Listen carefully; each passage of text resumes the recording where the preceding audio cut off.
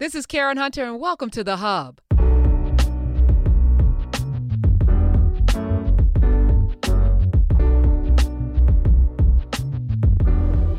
Africa, the largest continent in the world, the literal center of our world, the most powerful space landmass ever. And I had this wonderful conversation with a brother from Ghana. His name is Terry Kojo Apong, and he inspired me so much that I am planning a trip to Ghana this year, which is the 400th commemoration of the first enslaved people in this country, in the New World, in America. And what we talked about was not just the power of Africa, but the power of oneness, the power of us coming together as a global community. We also talk tech.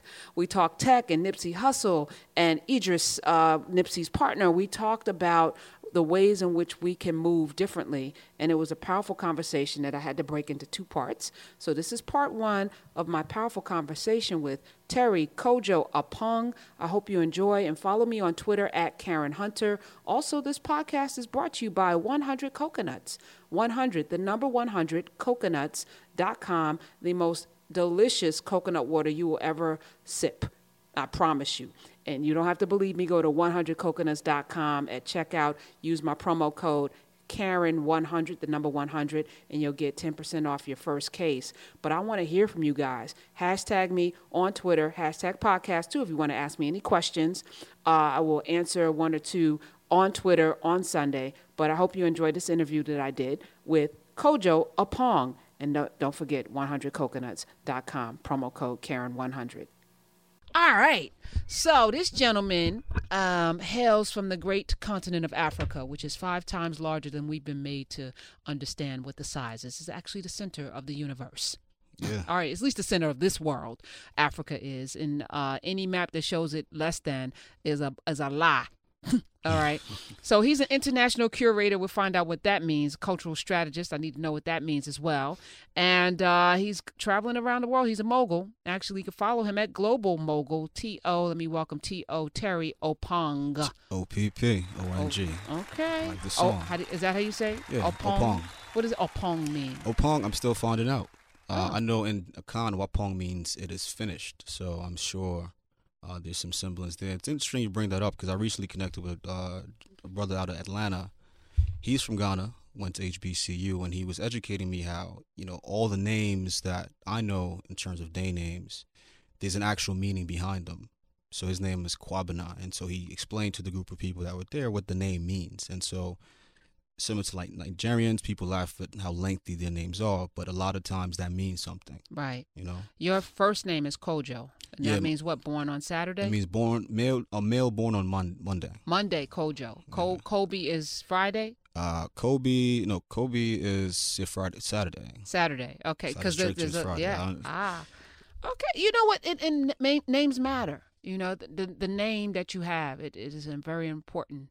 It carries you through your life because there's a spirit attached to that name, right? Definitely. So, were you born in Ghana?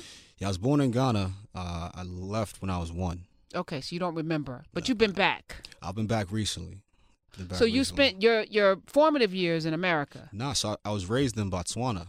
So What? Botswana's like Okay. Canada to South Africa.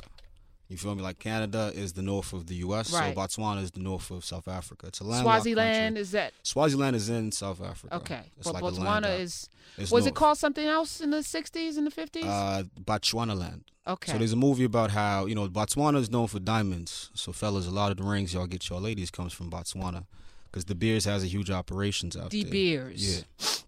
So that's where you found a lot of diamonds. What do we do with this colonization? So we're struggling, and when I say I'm struggling every day to make sense. I started off the show talking about this brutality that we are confronted with, that the inhumane way in which Black folk are treated in this country, and it is pervasive. It's not just, it's not, I know people want to say not all cops and not all, no, we're going to say all cops because anybody that's silently watching what's going on is complicit. Silence is acquiescence. You're part of the problem. If you're not whistleblowing on your fellow officers who are out there brutalizing Black people, Black bodies, you're part of the problem.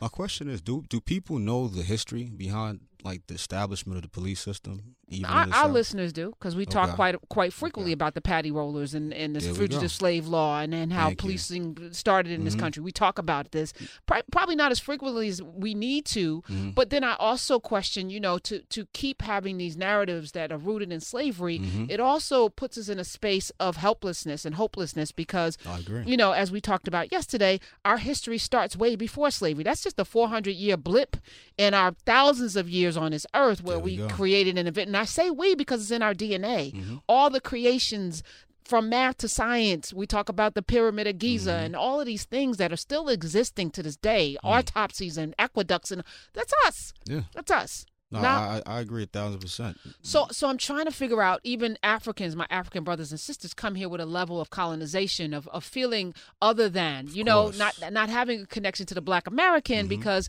you've been conditioned in a similar way, Yeah. but differently, but indoctrinated all the same. All the same. I mean, I went to a school ran by American missionaries in Botswana, right, using books from Pensacola University. So even my professors were white. So even there, I didn't know what white meant. And you hear that a lot with people that come over here. I just knew they're from America. I had friends from Zambia.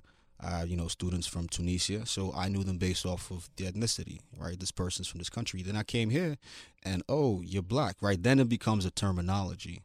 And over there, you're conditioned, especially in Ghana now, it's what you said, right? So it's not, there's a bigger, financial ecosystem that you get, but then it's people like, a lot of Lebanese, right? Or Indian, or now the Chinese. Oh. So you see that a lot in Ghana. You see that a lot across Africa. You see that a lot globally. What do you make of, because China's investing billions and billions of dollars into Africa, and they're building stadiums, and they're building infrastructure, and they're building roads and schools, and they're building, but they're also taking and taking and taking, and they're coming and they're colonizing in quite a different way. There's some miscegenation because there are not enough women in China, so they're coming to Africa and they're having Babies with the local yes, women, the villages. yes. People don't know this, right? No, people What's don't their know that. end game? Because they have a 1,000-year plan. The end game is history. I think what I've learned or had to learn. So I went back to Ghana for the first time 2013 as an adult. So I had to go with this, preconceived notions that I built up by literally becoming an African American. So living in the system, having run-ins with cops at 16, they accuse you. Okay, of wait, having, back up because I'm missing something. So Botswana, which so I left is, Botswana at 9. oh, okay, Came to the U.S., lived in Orange, New Jersey. Oh, my birthplace. There we go. So went to Central High. Central Elementary, right there. Oh, okay, right. What street is that? That's right off of Day Street. Okay, all right. That's on the other side of town. Yeah. So where did you go? Okay. I grew up in East Orange, so Okay, I didn't yeah. grow up in Orange. I was born at Orange Memorial, which is now abandoned. Yes. So I because didn't of a grow lot up in of Orange. So I know Orange, Okay. but I didn't grow up because it's a small town. Tiny town. very And tiny. So that was pretty much that. Then we moved to Union. Then essentially that's when for me, it was the first time I went from all black people, 98% suburban, schools where you literally have a white cafeteria and a black cafeteria. That's what it's called. They called it that. That's what we called it. The students Okay. officially they can't call it that. Right, but right. And I was naturally like, you that's saw- crazy. But that's what happens. So what happened in your household that you were able to move on up like the Jeffersons? I'll move on up. I definitely cherish my parents, my mother and my father. Very strong faith. I think globally, that's where you find is the connection point for black people everywhere. Their faith. What happened economically that you were able to move from Orange, which is not the worst Yeah, hood definitely. in the So, world, but to For us, it's been, just coming to terms with that. What I just said is it's my parents' faith. And so they've literally held on to that and it's helped them economically. And so not going to go into too much of spirituality, but that's helped them. why So not? if you're comfortable with it, I can. I'm not uncomfortable with anything. There This we is the go. Karen Hunter Show. That's we what talk I about talk everything. about. And so, my dad, as I've become older, turning 30, I've started to realize a lot of trends in the terms of just the way money moves and, to your point, the bigger picture of how black people, our relationship to money, right? And so what happened growing up was I saw how my parents, my mother and my dad would follow these principles about tithing and things like that, which to me didn't make any sense at all. How do you give 10% to the church? Yeah, and that means money in your it pocket. means nothing. But what I've just seen, again, my personal, random, crazy, probably spooky experience that it works. And I've seen it happen to me. So I've tested even the stories my dad tells me about being on the plane to Botswana, not even having a place to stay, and randomly he meets a pastor and he has a room. Like, so growing up, you see that in effect in his life. And so we went from Orange.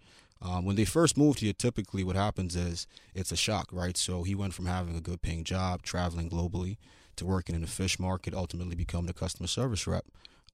Just so his kids could have something to do. My mom, she had to work at night just so someone would be home with us. Because again, they heard all these crazy stories about kids going crazy if they didn't grow up with their parents. So then she would work as a nursing aide, taking a bus 2 hours, to go, wipe somebody's ass. So her kids could literally go to school. So you see that growing up, and you hold on to those things, those beliefs. And now what I've noticed is when we moved from Orange to Union, those beliefs carried over. And so in Union, that also held the family together as well, right? So for me, I go out to the world, right? Graduate from Union High School, go to college. And what college? Trenton State was the former name. T-State, a teacher's college, is Right. now called the College of New Jersey. And so there I joined the fraternity, Pleasure Fraternity. Which one? PBS, Phi Beta Sigma. Okay. Because Kwame Nkrumah pledged Phi Beta Sigma when he was here in the Kwame U.S. Nkrumah, who was the revolutionary leader of Ghana. Correct. And so while he was in the States, he went to Lincoln, first HBCU, and he also was in Harlem for a lot of time. He was broke, so he had to sleep on couches, wash dishes, and he really got connected to the culture. He'd be out there in Harlem listening to preachers. He became friends with Martin Luther King, who looked up to him and even talked about him, became friends with Malcolm X. So he just knew a lot of people. So when it was time, after everything was said and done, if you read the book, on Ghana's Independence Day, in Independence Celebration, there were 100 Americans, right? So Adam Clayton Powell, A. Philip Randolph, Martin Luther King, 27 years old in Africa with his wife, and Richard Nixon. Richard Nixon. Tell that story. So they were all in Ghana to basically witness Ghana become a nation. And it was colonized by The Great British. Britain. So Right. to your point on the history and how the colonization effect is the same for us there too. What you see is that, after that happens, there's a very famous recount by Martin Luther King himself. The speech is called The Birth of a New Nation. Right, so he gave it a month after he got back to the States, and he talks about his time in Africa and how Ghana inspired who he became. Right, so he talks about how he broke down into tears. Because he was 27 years old in Africa, right, seeing the British flag come down, and then a bunch of black people, Africans, Ghanaians, get their freedom. At the same time, in the U.S., you still can't even drink from the same water fountains, right? So that puts a different perspective into you, and you notice that when he came back to the States from 57 going, it's a different story, right? And he attributes that to going to Ghana. And I've seen that in my life going back. I've seen that in a bunch of friends of mine. A lot of celebrities that were in Ghana this Christmas, so like Tony, were out there as well. Because this is the 400th anniversary or commemoration of the first enslaved Correct. people touching soil here. Bingo. And Ghana has a big "Come On Back Home" movement That's this it. year, which I just would love to not that I can't, but I'm probably going to go next year. This is just the spring, and so it's funny because Ghana is, Tema in Ghana is the closest geographic point on Earth you can get to 00, which is where you mentioned the prime meridian closest to the equator. So Tema is literally the center of the Earth. So Ghana is I know this. the center of the Earth. What? And I'm not going to. This is a rhetorical question. When you think about, the hunter and the lion and the hunter writing the There story, you go. You of course are going to diminish the thing that you're most afraid of, conquering you. The thing that will conquer you, going to make sure that it never knows It's how powerful history. it is. Right. Yeah. But it's in plain sight, Now we have Google Maps. Yeah. You can look and see down and see how huge China can fit in Africa. China, Yeah. India. I have a T-shirt Yeah. that I have on the whole- globalmajority.com. The whole world. Every Russia, China, India, United States, South America. South can all fit into Africa. Yeah. That's how huge it is, right? And Yeah. to not know that, to not understand all of the resources, diamonds, lumber, Yeah. gold, lobster. Pretty much a lot of things. So that's what, this 2019 is just the kickoff point. So what you find that after the effects of, European colonization in Africa is the same thing that happens there here. So you show up, Yeah, you're in Africa, you're in Ghana, but you still notice that they treat white people better, right? It's just the way it is. And it kind of hurts, but then the beauty or the effect of it is most people look like you anyway. So you do experience that. It's just not as pronounced as it is here. Then talks about getting off a plane. And it impacted him to the point because the N-word, he even had an album. That N-word is crazy. But he said he got off the plane and he didn't see any N-words. And he looked around and every place you know, in leadership and every place you went, all you saw black doctors, lawyers, whatever. Just people. And it changed his whole perspective because to see yourself as what you really are and to walk into that. It's crazy. It's so freeing. But I need everyone to be free because it's killing us to not have more people understand that I can't look at you and call you anything other than brother or king or, you know, I can't look at you and say, what's up, you know, family, you know, and every time we diminish ourselves out of our mouths, we diminish all of us and we don't even know the power of that, you know. So I want to talk to you about economy. We're talking with Terry Opong, Terry Opong, OPP, Kojo. I'll call you Kojo. Yes, there we go. And how do we? Because this is the thing they're really afraid of. Okay. They powers that be, and they know who I'm talking about. Is the globalization of us? I call us the global majority. I don't separate. I don't go. You're African. You're this. That's what it is. Wherever you are with melanin, you're a part of what we do. And minority, as y'all know already, is just it's a political term, right? Just like white and black. There we go. So we're the global majority. The strength in numbers. Not only are we the global majority, we also, as a community, spend, we consume 1.3 trillion. 1.3, some say 3 trillion, depends. I think we spend like a trillion alone in the hair care industry, and you know what I'm saying, hair care and lotions and stuff.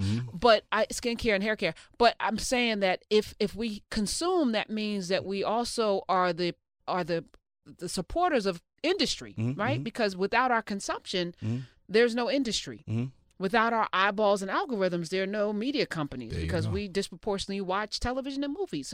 So how do we exact that power and that control and all of that value and put it back into our community globally? Because even globally, I look at Ghana and Nigeria. Nigeria has 2 of the wealthiest black people in the world. Period. All right. Robert Smith is the 3rd richest black man in the world. The other 2, Dangote. That brother is. Oh, what do you know about him? And I'm just studying him now. He's that dude. That's who he is. Concrete. Like, that brother is. Yeah. I mean, there's a lot of historical, aspects. Generationally, he is. It comes from generations of what it is, but that's everywhere, right? A lot of money in the U.S. There's questions behind it. It's about what you do with it. Rockefellers, you question that, right? But look at them now. They have a huge foundation. They give to people. So you don't really question anymore. So I know that's been the topic on a lot of our minds is how do you mobilize the economies, right? You think about, rest in peace, Nip. So for me, it starts with a young brother named Idris Sandu. So Idris, shout out to Idris. I met him when he was 20 in L.A. Spell his last name? S-A-N, like sand. So like a sand dune, like he's a force, So he's born in Ghana, moved out to LA, and so I met him through a friend, Ugo. And so I say that to say, so Idris is behind the Marathon store. So Nipsey's store, the Smart store, that's Idris's technology. So he has an interview on Hot 97. He talks about how they met at a Starbucks, and long story short, he's going to Ghana in June. So what happened to me was that when I went to Ghana, I realized that there's a lot of opportunity financially that a lot of us here don't realize. So you want to really put people on. It starts with consumption of things that we own. So even, for example, something like an Instagram, you don't own your audience, right? So therefore, you have 1 billion followers, 100 million followers, 23 million. You don't own that audience. If they delete you, you're done. Then you have to go back and scream and do petitions to get your audience back. Facebook, Twitter. So if you don't own that, but our culture is what literally they base their apps on. So you're building apps based off of us because culturally we are going to make this cool. But then we don't share in any of that profit, right? Until recently, you're seeing B, and a lot of people other than B have been doing it, but she's just the biggest person that's known to do it, where she's getting paid in equity, right? Beyonce, excuse my French people. You may know her personally as B, but let me rephrase. No disrespect. I just, this is the Beehive whole phenom, so I figured listeners know who the queen is. And so with that said, it's about that to me because technology is the future. And so how do we start to own globally is you need to own the future. And the future is technology. And you need to start creating things that, we make it cool. We make the dollars flow, the cents flow behind it. Because if you look at all the major ad spend and even the influencer partnerships and deals that are done, and even just the culture itself, that is what powers technology. Right. Right. And so Idris is working on some really cool stuff and has a really big vision. So I'm just plugging him so y'all can really follow this young brother. What was the smart store? So the smart store concept with Nip was that the biggest problem with streaming is streaming, right? So how can an artist really control their music? How do you become a Nip? Because if the satellite is down, or if the just a bunch the of technology different, is like if the technology is slow, or if there's net neutrality, it's like exactly. How do I empower myself if I can't control the outlet or the distribution channel? Period. And so how do we control the distribution channel and the value of the stream? Amen, brother. So what they did was he geofenced, and I'm not into tech like that, but what Idris did was he geofenced the music to the store. So if you're in that store, you play the music based off of using the phone to interact with certain aspects in the store. So if you move the phone over the shirt, a video might pop up and you watch a video. Or if you go over here to the sneaker and you put the phone over the sneaker, you see a documentary, right? And then when you leave the store, it shuts down. You can't access this anymore. So you had to come to the store to get the experience. There you go. So that this was the beginning of what they were creating is a cultural operating system based off of. Let me tell you why that's crazy. That's what they were doing. So rest in peace, Nip, because that's what they were starting and are starting. Idris is still around. Idris is 22 and he's kicking. He's 22. Is he a coder? Does he code? Is he a tech genius? He basically sold algorithms to Uber, Instagram, and Snapchat. Stop talking for a second. I'm gonna fall back. You got me excited. Don't fall back. You just got me excited. That's why I'm excited. My brain is working. So here's what So we're in a place, and this is not germane to us, where we are disconnected from one another. Mm-hmm.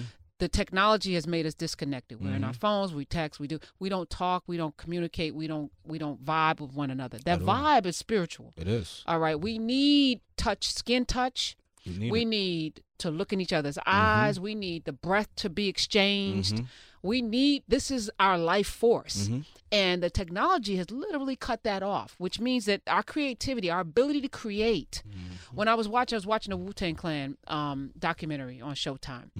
The power of that, if you watch it, those brothers were always around each other, and the group got bigger and bigger, and they were together, right? And they had their notepads, and they were a clan, and it was kinetic, and it was magnetic, and it was energetic. It was all of that, but they were always together on stage, and it just fed, and we don't do that anymore. It's all digital, and it's a false kind of. It's almost like It's hard to have a group of two people, right? Like literally these days to have a boy band group or whatever. You don't see that anymore, right? The energy is not. It's literally we're used to just one act, right? Right. It's just one act, right? And we need this. So what Nipsey and what Idris and Nipsey were doing, forcing what they are doing, because even though he's passed away, you can't kill. You can't kill. Bringing people into a situation to have community. Because the only way you get this is to be there physically, right? Yes, I don't know if they knew that they were doing that, but I have to imagine that they were. I'll send you some videos of that. Literally, there was a show that Nip even missed because he had to basically do something with Idris. That's how they rolled, right? Because he saw in Idris and when he was 19, he talked about going back to Eritrea and what that did to him. So this brother that was known to be a Crip ends his life as a prophet, pretty much to us, right? Where he was prophesying the gospel of ownership, right? Owning you first, and then that extending to everything else. So owning your neighborhood, right? The real estate, and that's where technology. It's like you said, it's everywhere now. You're talking about cars will be driving themselves now, right? That's technology, and now you talk about the bias in the AI.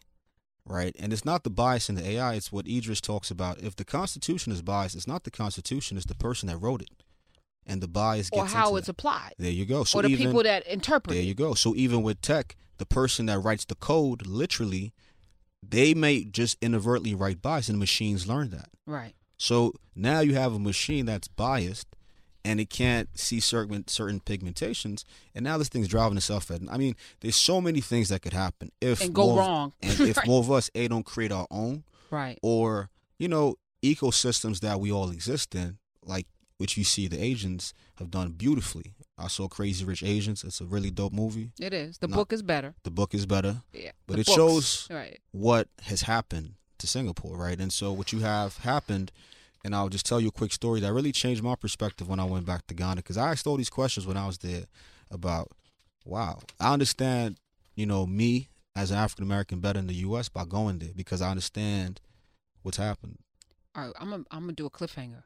People have to tune in to hear the rest of this. Go. That was my interview with Kojo Apong, Terry Kojo Apong. Let me know what you think. Hit me up on Twitter @Karen Hunter. Stay tuned for part 2. Till next time.